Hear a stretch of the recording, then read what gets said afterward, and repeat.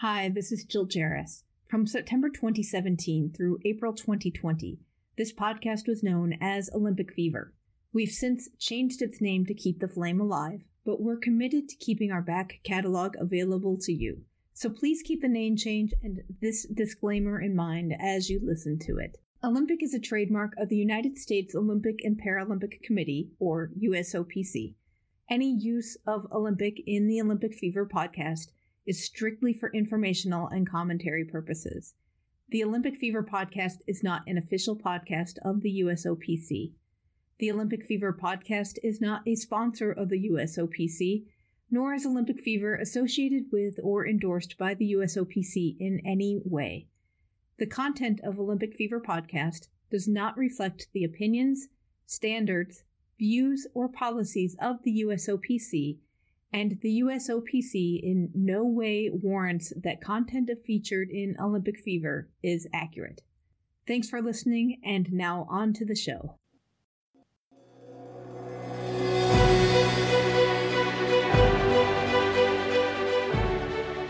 Annyeonghaseyo, and welcome to Olympic Fever's Paralympic coverage of PyeongChang 2018. I am your host, Jill Jarris, joined as always by my lovely co-host, Allison Brown. Allison, annyeonghaseyo, how are you doing? You are so excited to break out that one of two Korean words you know. I know, I'm so excited because I've missed saying it. It was so much fun.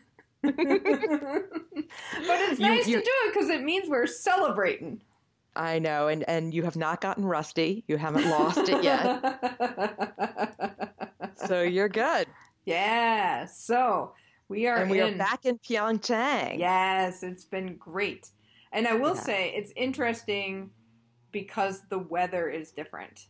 It's much warmer there now. And they've been saying that, I see one of my notes was, how are the cross-country skiers in short sleeves? Right. The other day they were saying, oh, the snow is like skiing in mashed potatoes.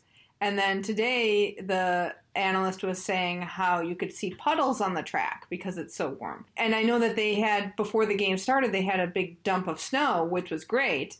But at the same time, you're like, oh, yeah, what are those conditions like? And are they really ideal for competition? Right. And in the first Olympic round, it was so cold, that wasn't ideal either. Right. Because that was hard on the athletes. It made it so frozen that it was too slick, and now it's too warm. So that was a quick change. It's really interesting. I will say I subscribe to a newsletter called The Sports Examiner, and the editor, Rich Perelman, was talking about the Paralympics and how it almost seems like they're an afterthought because you get kind of overwhelmed by Olympic coverage, and then a couple weeks later you have the Paralympic Games, and everybody's kind of burnt out of Olympic coverage. So his suggestion was, why not have the Paralympic Games a year ahead of time? Because you have pretty much all those venues done, and they could be a good test event, and people would get excited about them, and you'd have them on their own.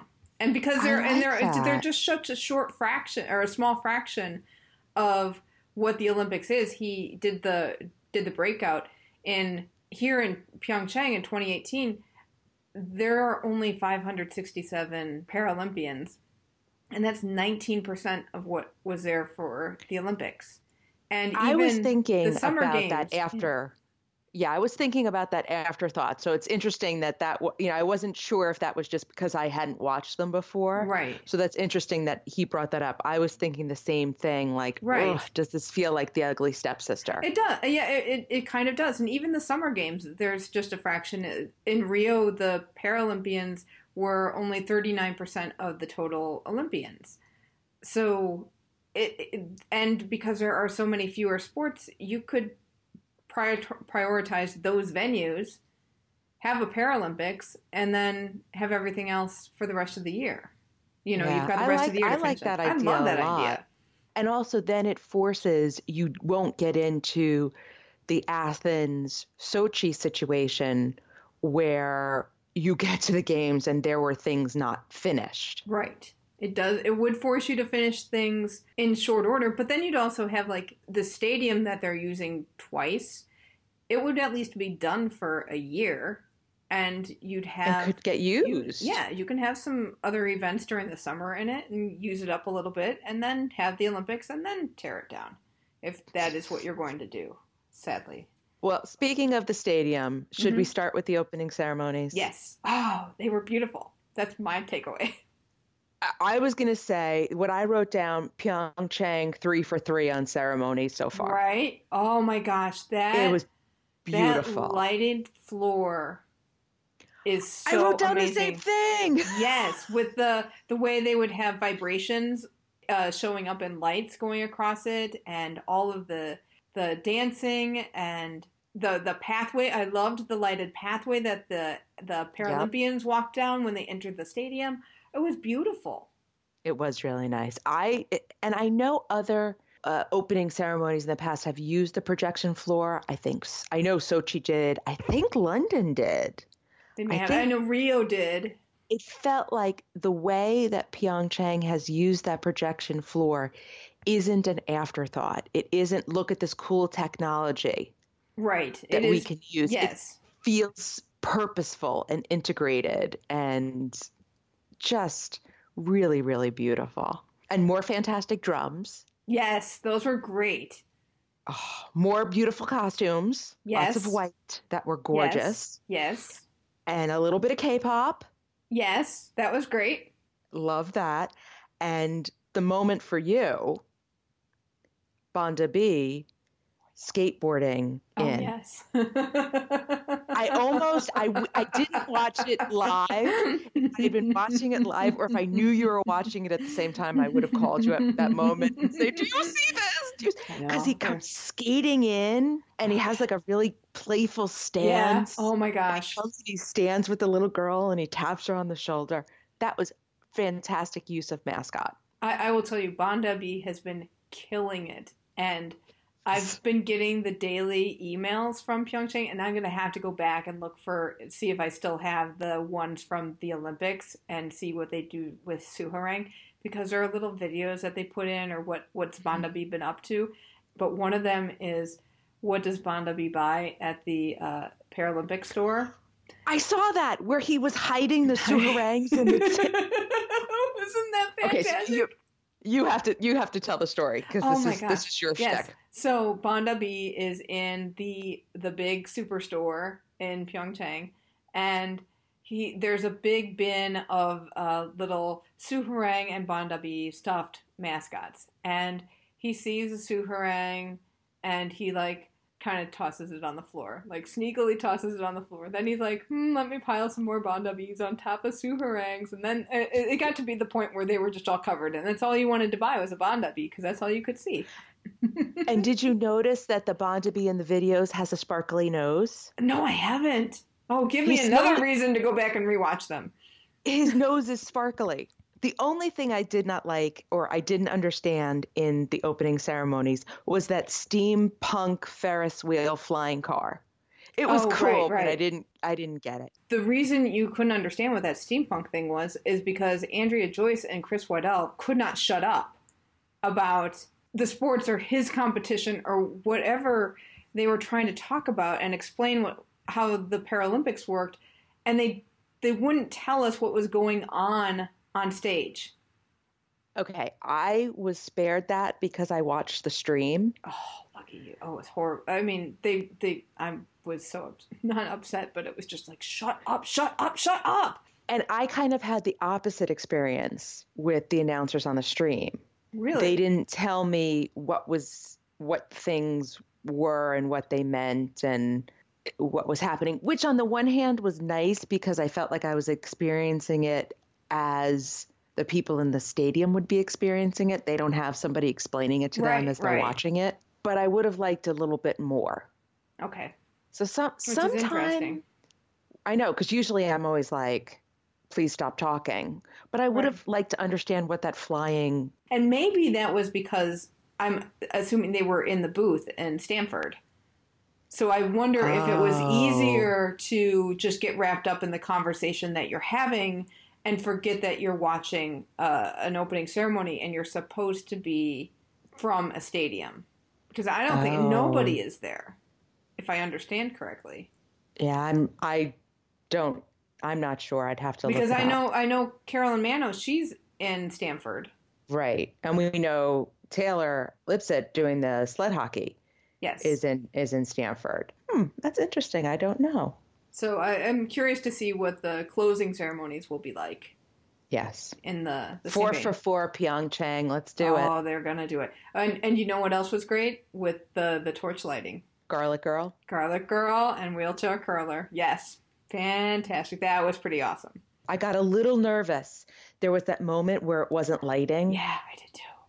I got a little nervous. I was like, oh no, what happens if it doesn't light? I know. And then when the climber was climbing up that last section with the torch on his back. That was fantastic.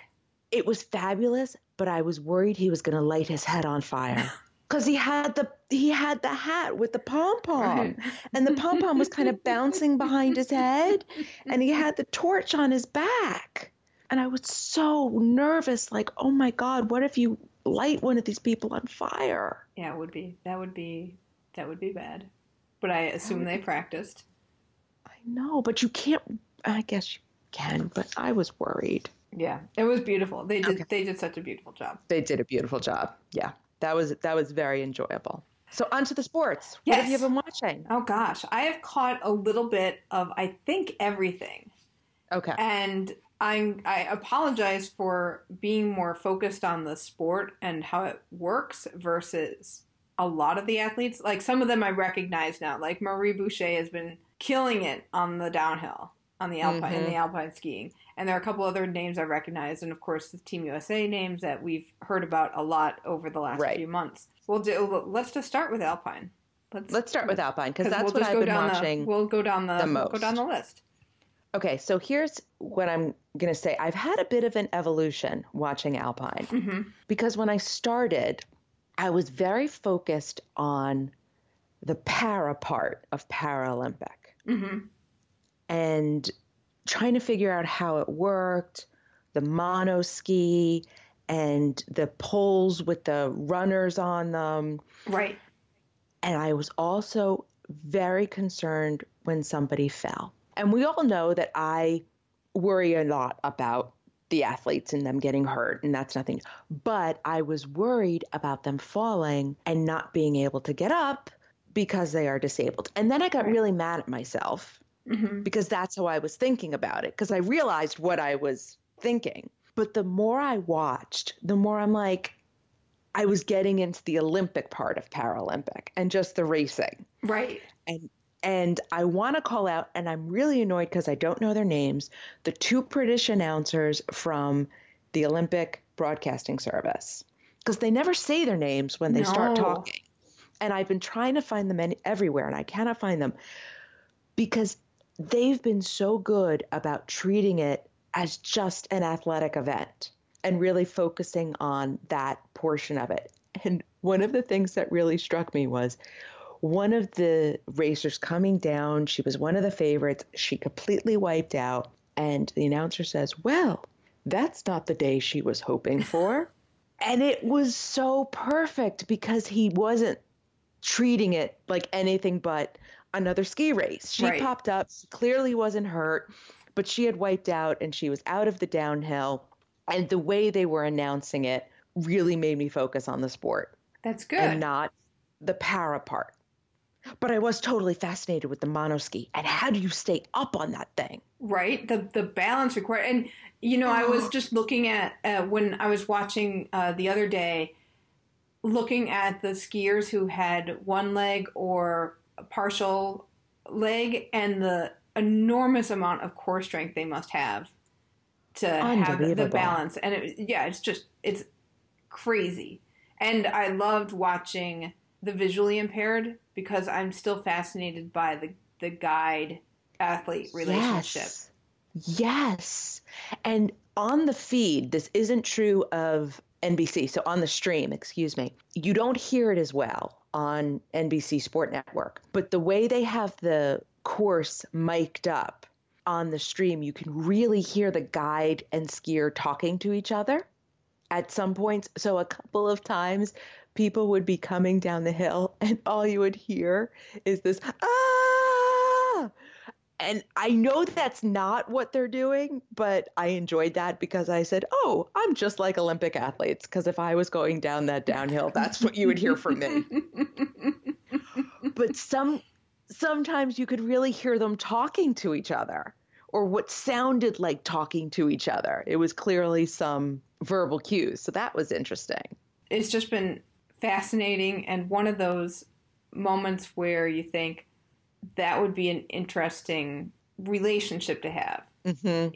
And, of course, that went down a rabbit hole of me looking for different guide services, because it was also interesting to hear how athletes have several guides, mm-hmm. and they may have several guides with them at the Paralympics because the guides need to stay fresh. But also the fact that finding the right guide for you could take a while, which was really fascinating to me. Right. And then there are several partners of siblings. Yes.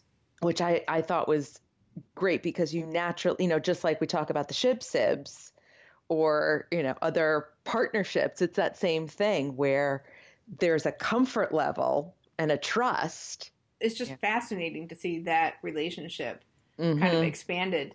And I know I was talking about this on Twitter with listener Quinn was talking about, we were talking a little bit about the guide relationship and how interesting it was.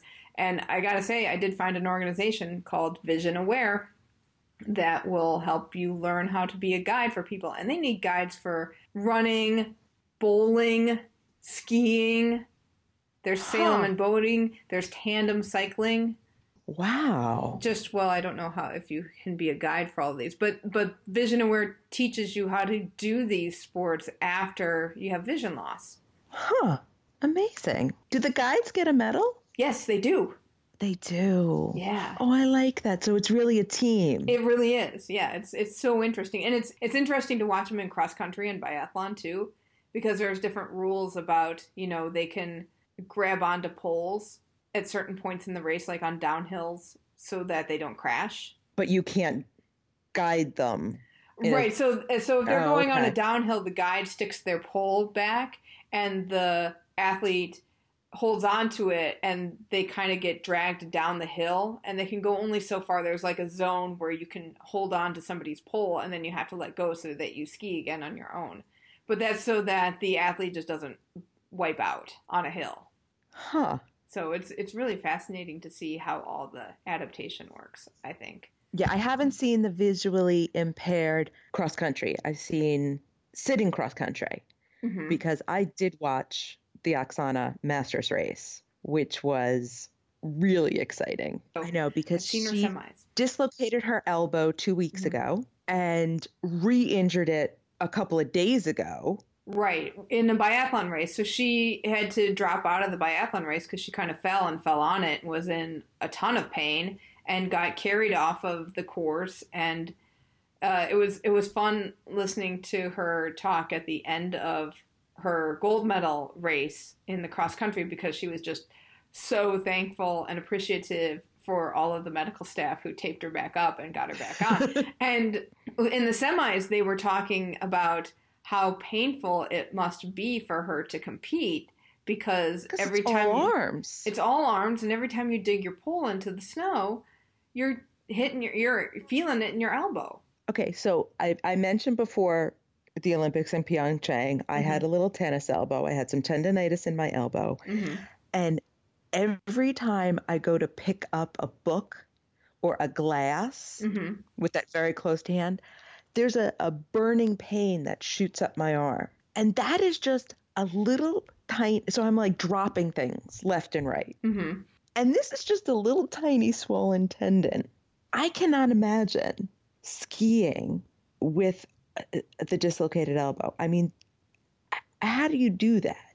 How do you get past that pain?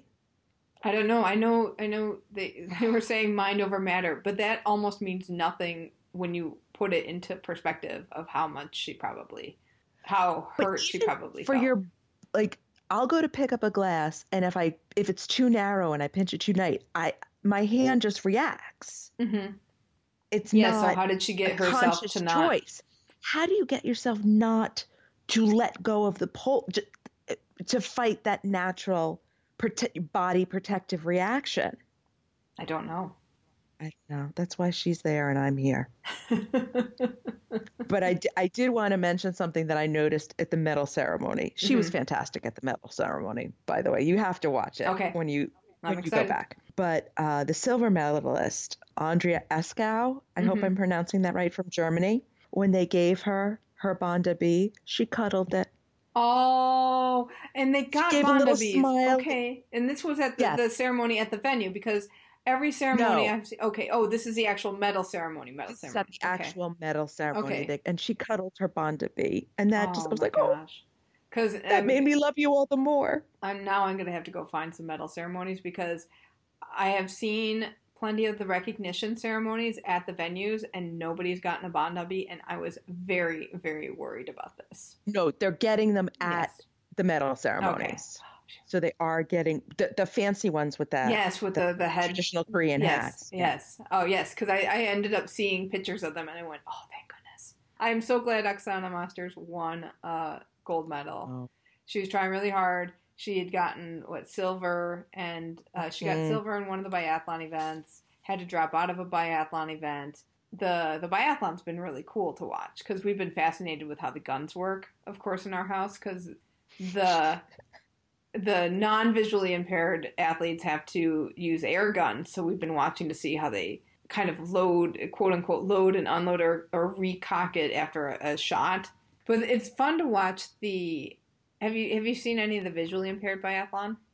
No. The fun thing is that you get to hear, at least on the feeds that I've watched, you hear the sounds that they hear. So when they're aiming the rifle towards the target, the sound pitch goes up, and when you hear it at a certain high pitch, that means they're zeroed in on the target and it should fall down. So you hear kind of a kind of thing. And when it's at that high pitch, that's when they should shoot, because that should be when they are aimed correctly at the target. And it's really interesting to be able to listen in and hear what they hear and understand better why they're hitting and why they're missing. It's just fascinating. Right. Yeah. Wow. That's a whole other, instead of eye-hand coordination, ear-hand coordination. Yes. In old school, making you cry. Yes. If you have a second, watch the Tyler Walker interview after he won the silver medal in giant slalom. This is his post-race interview. And as they're interviewing him, he's realizing that he just won a Paralympic medal. And then all of a sudden, he's like, yep, it just hit me. No. It's like he's eating... Yeah, he's like, it's eating a really spicy meal and the heat just hit you. And then he just starts sobbing. Oh. Really, really good. Well, let's cover the last snow sport before we head on to the ice. Did you watch any of the snowboarding? I didn't. Oh, okay. Controversy and the snowboard, because I was watching some snowboard cross. As you know, I love snowboard cross. You do? And the races here are just two people on the track at the same time. They're not four.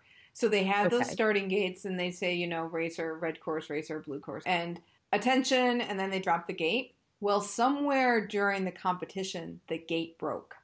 And they had a big stoppage to figure out what to do, and they couldn't get it fixed. And I didn't see when the gate was actually breaking. I had my tablet on, and I was just doing stuff around the house, and I came back. I'm like, well, what's this? They're just kind of standing around. Let me go watch another sport for a little while. And then I came back, and I realized there was controversy, so I tried to back it up a little bit. And it looked like a coach, and it was a guy from Canada who said, okay, we got to figure this out. And they herded all the coaches around to figure out what to do.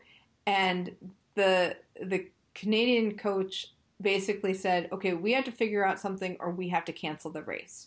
And the system they came up with was strapping a bungee in front of every gate, and the starter would pull the bungees across as tight as they could go, and he would say attention, and then he'd release the bungee cords at the same time, and they'd whip it open, and the gate technically the gate would be open. Yeah. And so I watched them try to figure out, like, can we do this? And some coaches you could see were like, I don't know. And the Canadian coach was like, okay, if, it's also, we can cancel the race. So let's take a vote. And they had a little vote whether or not this was a workable system. And it was a workable system because they continued racing. And the starter guy had to pull these bungee cords across his body as far as he could and as tight as he could, because they had to be able to snap far enough away to not impede the skier when they went down the course. Leave it to the Canadian coach. He's going to make it work. Yeah, right? He's and you could tell, around. Like, when he said cancel, otherwise we have to cancel the event, and there was no rescheduling. It was just like, that's it. We cancel, and there's no rescheduling. And you could tell that nobody wanted to do that to the athletes. No, of course not. Canadian will make it happen. Good on him for figuring something out, or good on them for coming up with a MacGyver solution, but making sure that race happened. Right. Imagine how many bruises he got from snapping that bungee cord. Oh gosh, I cannot imagine just the strength. The poor starter had to have been so tired when the day was over. That is not a job you would want. No. In the list of jobs that Jill wants at the Olympics. Well, I wouldn't mind being the starter, but having to do that version. I'm telling you, opening and closing the door at figure skating. That's my job. Oh, man. Well, let's go inside and talk. Let's talk about curling quickly, because I know you haven't seen it. I've only watched a little bit of curling. Mm-hmm. And I can tell you that the U.S. is not doing well in the round robin. The last I saw, they beat Great Britain today, and that was their second win of the tournament so far. But the Koreans are doing really well. I think they were second place in the standings, so I was really excited about that. And I got to say, I'm getting to an evolution with curling, because at the beginning I'm like, oh, this is not interesting to watch very much, because there's no sweeping. So everything is based off of the stick throw, and the accuracy levels go way down, because, everything I saw, they're getting it over, but sometimes it goes way too far, or it just doesn't go, getting it to where they want it to go is a lot more difficult. And then I realized, as I'm watching today, that's a lot more complex, and that's kind of interesting in how that works. So it's the teams are all mixed gender, so there's usually at least one woman on a team. It is interesting, and I'm getting to like it more. So I want to. And of course, when I watched the beginning of today's curling match, okay, so first of all, because it's indoor, whoever's doing the camera work on the Olympic broadcast system, they are doing the same thing that they did in the Olympics, where they take a little stuffed Bondabi and they'll have them in the venue, and they focus the camera on that first thing, just like a little welcome. So they had Bondabi on the little curling ice by the curling ice, and whoever had him. So right off the bat, you're like, yes, right off the bat, I'm so excited. And they're like shaking him around, so he looks like he's waving, and I'm so super excited about curling. And then, now I know how to win you over. I know. Well, and I didn't notice this during the Olympics, but in the Paralympics, and the grand walkout, because they bring them out with the bagpipers, and they have the military guards with leading every team, holding their sign, but they also had a big Bondabi walking down the middle of the ice. But I'm gonna watch more curling now that, like, a lot of the downhill seems to be winding down a bit, because I have been focusing more on the skiing events than the indoor events. But I'm looking forward to watching more curling and trying to pick up how it works. Now, have you been watching sled hockey? I've watched some sled hockey, yes. As have I. Now we're just getting to the medal round. Right, because they're getting out of round robin, because that's one, like, I will say, just the U.S. annihilating some teams has been amazing. Just the amount of goals that they've been able to score. Like, you turn your head and they score 2 or 3 goals. It was crazy. You see, I don't enjoy those kinds of games. No. I mean, it's hard because you're like, how can the other team get back? And can they, salvage something. Yeah, I never like a blowout in any kind of sporting event. Right. So I haven't watched a ton. So I've watched like a period here, a period there. I haven't watched an entire game because so many of the round robins have been very one-sided. But it is very fast. Oh, and the stick handling. Oh my gosh. Just practice. And I've noticed just the sheer ability of the American athletes over some of the teams that they faced and really blown out. Just the quality of play is above and beyond what the other team has to offer. And hopefully the sport will be uplifted throughout the world and you can get more of a level playing field. But I'm really looking forward to the next round of plays when we get the leading teams in the round robins against each other and really see some of these matchups. Right, because it is a fast moving sport. Yeah, oh, it's so exciting. I did not expect, I don't know why I didn't think they would move as fast as they do. And I thought the sleds would be slower. Oh, interesting. Right. Well, it was interesting. The weight of the sled, I thought it would slow you down as an athlete, but it seems to actually... No, they look like they're light. Yes. They seem like they're flying on the ice. Oh, yeah. So beautiful. But I haven't noticed the refs. I wanted to pay attention to the standing refs, and I haven't been because I've been so amazed by these guys. Well, fast. Well, that's exactly what's supposed to happen. You're not supposed to notice the refs. So. And we should say our friend. Oh, Taylor Lipset is doing such a good job. Such a good job. On the commentary. I know. He was nervous and he was excited and he's running on coffee and adrenaline. But yeah, he's doing a great job. It's just the chemistry between the two, him and his fellow commentators, is very good. Very comfortable. Right. So. Yeah, it was funny. He posted on Instagram how when he gets back to the hotel, he has dinner at the breakfast buffet. Oh man, that's when he's coming back because he's that he's living on PyeongChang time, even though he's here on the East Coast. Wow. So yeah, man, oh man, he's not going to know what hit him. I know. Just think of the jet lag he'll have going back to regular life. I know, and he's gotten hit with 3 nor'easters. Oh, right, yeah. On the East Coast. So he's really getting the full Monty of New England while he's here. But I wrote him a message where I said, we in New England like to roll out the red carpet of welcome. We like to give you all the seasons during your visit. Very true. It's very true. But yeah, he's been doing a really good job, so that's been fun to listen to. It has been fun. So, anything else? No. Okay. That was all my notes. Okay.